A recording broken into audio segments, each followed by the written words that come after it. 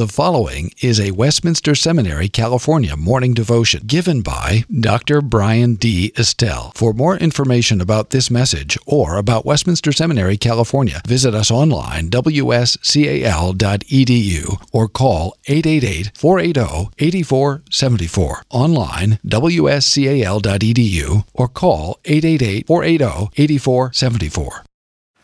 I'm choosing as our text this morning 2 Corinthians 3, 1-6, but I would also like to look at Galatians 4, verses 4 and 5, a familiar passage. I'm finishing up some writing on intertextuality, so I can't help but be intertextual even during this message. Galatians chapter 4, verses 4 and 5. But when the fullness of time had come, God sent forth his Son, born of a woman, born under the law, in order to redeem those who are under the law, and in order that we might receive adoption as sons. There's two purpose clauses there. If you're looking at your Greek text, the ESV doesn't render them that way. I did so purposefully. Turning back to 2 Corinthians chapter 3, we'll read verses 1 through 6. Are we beginning to commend ourselves again, or do we need, as some do, letters of recommendation to you or from you? You yourselves are our letter of recommendation, written on our hearts to be known and read by all. And you show that you are a letter from Christ delivered by us, written not with ink, but with the Spirit of the living God, not on tablets of stone, but on tablets of human hearts. Such is the confidence that we have through Christ towards God. Not that we are sufficient in ourselves to claim anything as coming from us, but our sufficiency is from God, who has made us competent to be ministers of a new covenant, not of the letter, but of the Spirit. For the letter kills, but the Spirit gives life. Thus the reading of God's word.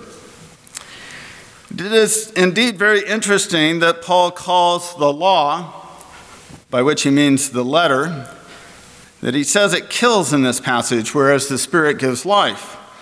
How can Paul write such a thing, since he clearly communicates elsewhere that to Adam after the fall, indeed in the promises of Abraham and in the writings of Moses and in the fullness of the New Testament, clearly it communicates that people are saved in the old as they were in the new.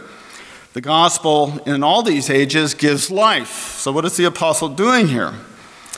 The resolution to this problem is, of course, that the Mosaic economy was given to accomplish different objects, and therefore it is repeated in Scripture in different ways. And therefore, as Charles Hodge said years ago, what therefore is true of it in one aspect is not necessarily true in another. That is because, says Charles Hodge, that the Mosaic economy was given for several different reasons. First of all, and he says, in the first place, it was a reenactment, his very words, a reenactment of the covenant of works. Secondly, it was a national covenant. He says it presented national promises on the condition of national obedience. Very similar to what Berkhoff says as well, as you're probably aware. 3, he also says, and I quote, as the gospel contains a renewed revelation of the law, so the law of Moses contained a revelation of the gospel, close quote. Well, how is this so? Since here the apostle says that it is a ministration unto death.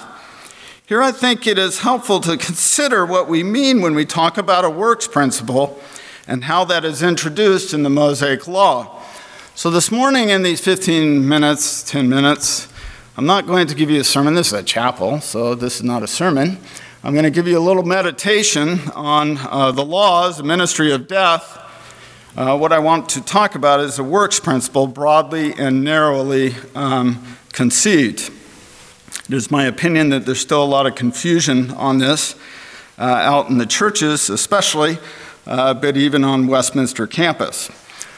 Broadly considered, when we are defining a works principle, it is first important to distinguish it from what it is not. This works principle is related to the doctrine of retribution in the Old Testament, but it is not exactly the doctrine of retribution. You'll remember, especially if you had me for Psalms and Wisdom, or if you will have me for Psalms and Wisdom, we talk a lot about the retribution principle in the Old Testament. This was introduced in scriptural studies by Klaus Koch in a major essay that has become highly influential both in Old Testament studies and in New. Basically, it says the wicked get their comeuppance. If you're not familiar with that word, like some of my students made me aware, they had to look it up in the dictionary last semester. The wicked get their just deserts, and the righteous get their just deserts. And this is a principle that we see throughout the scriptures, and especially in biblical studies literature. Responses to Koch's essay and his own nomenclature for this is the act-consequence nexus, or the deed-consequence nexus. It's pretty simple. If you're wicked, you'll be punished. If you're righteous, you'll be rewarded. And of course, this has tremendous ramifications for our understanding of all kinds of places in the scripture, not only the wisdom literature, but throughout the scriptures. The works principle is not exactly the retribution principle, however.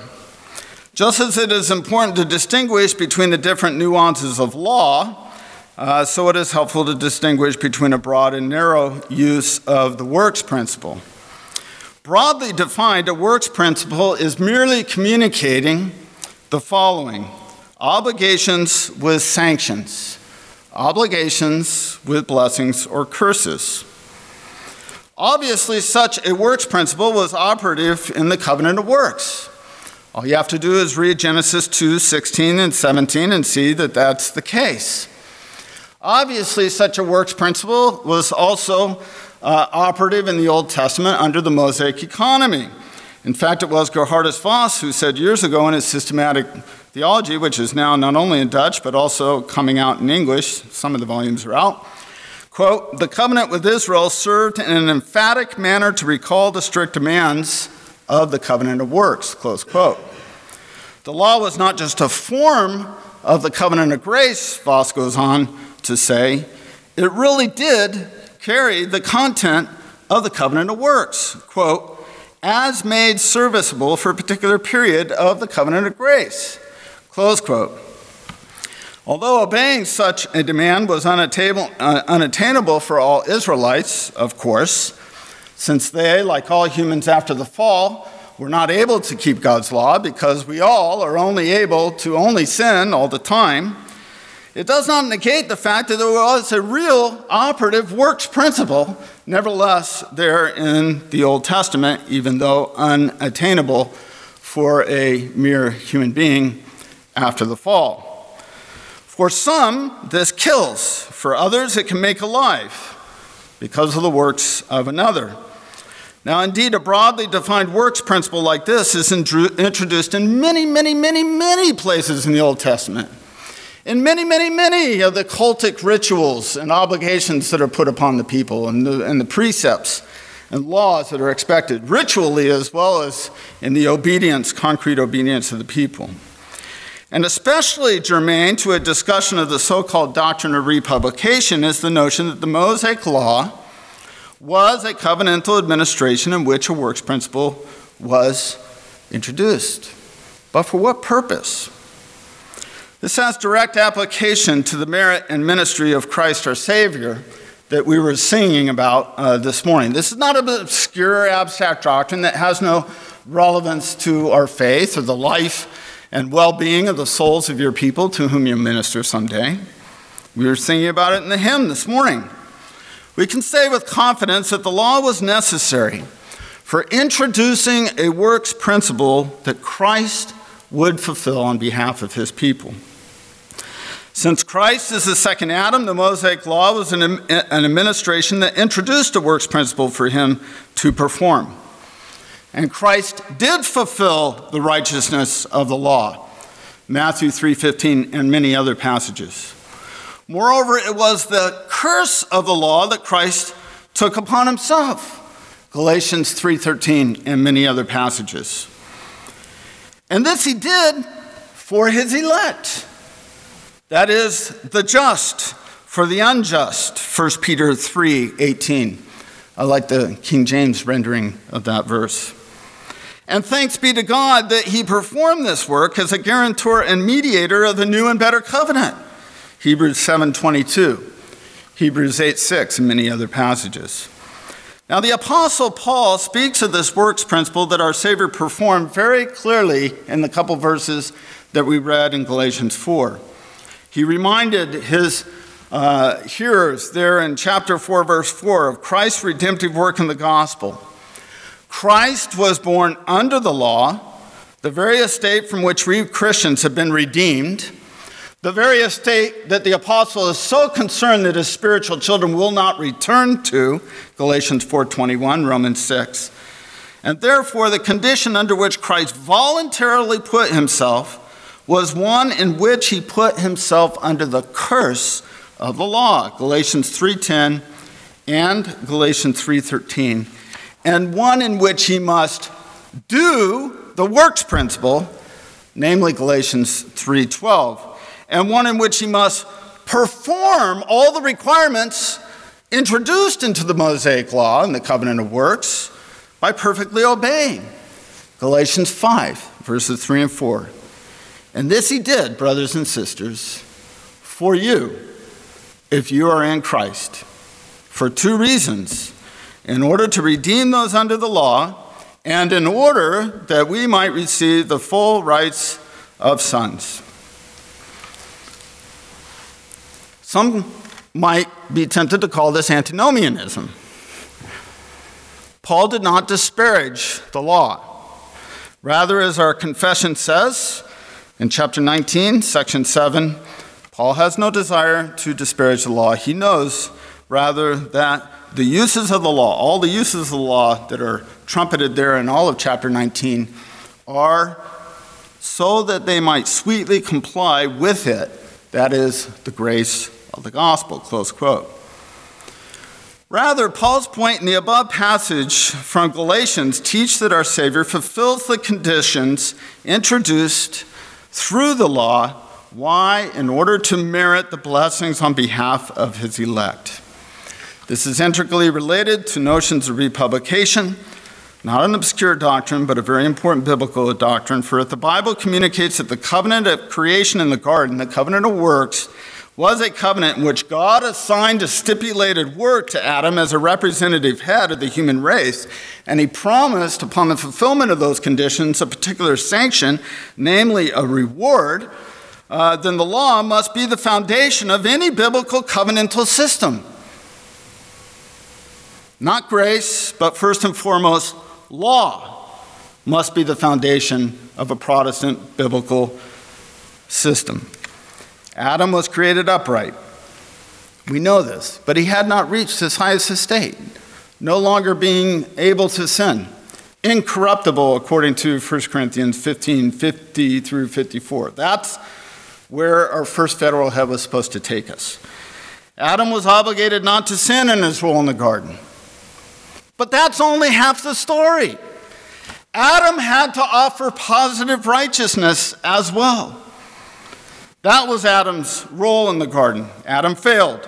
And now the second representative, an analogous role, is given to Christ through his whole life, but especially at the end.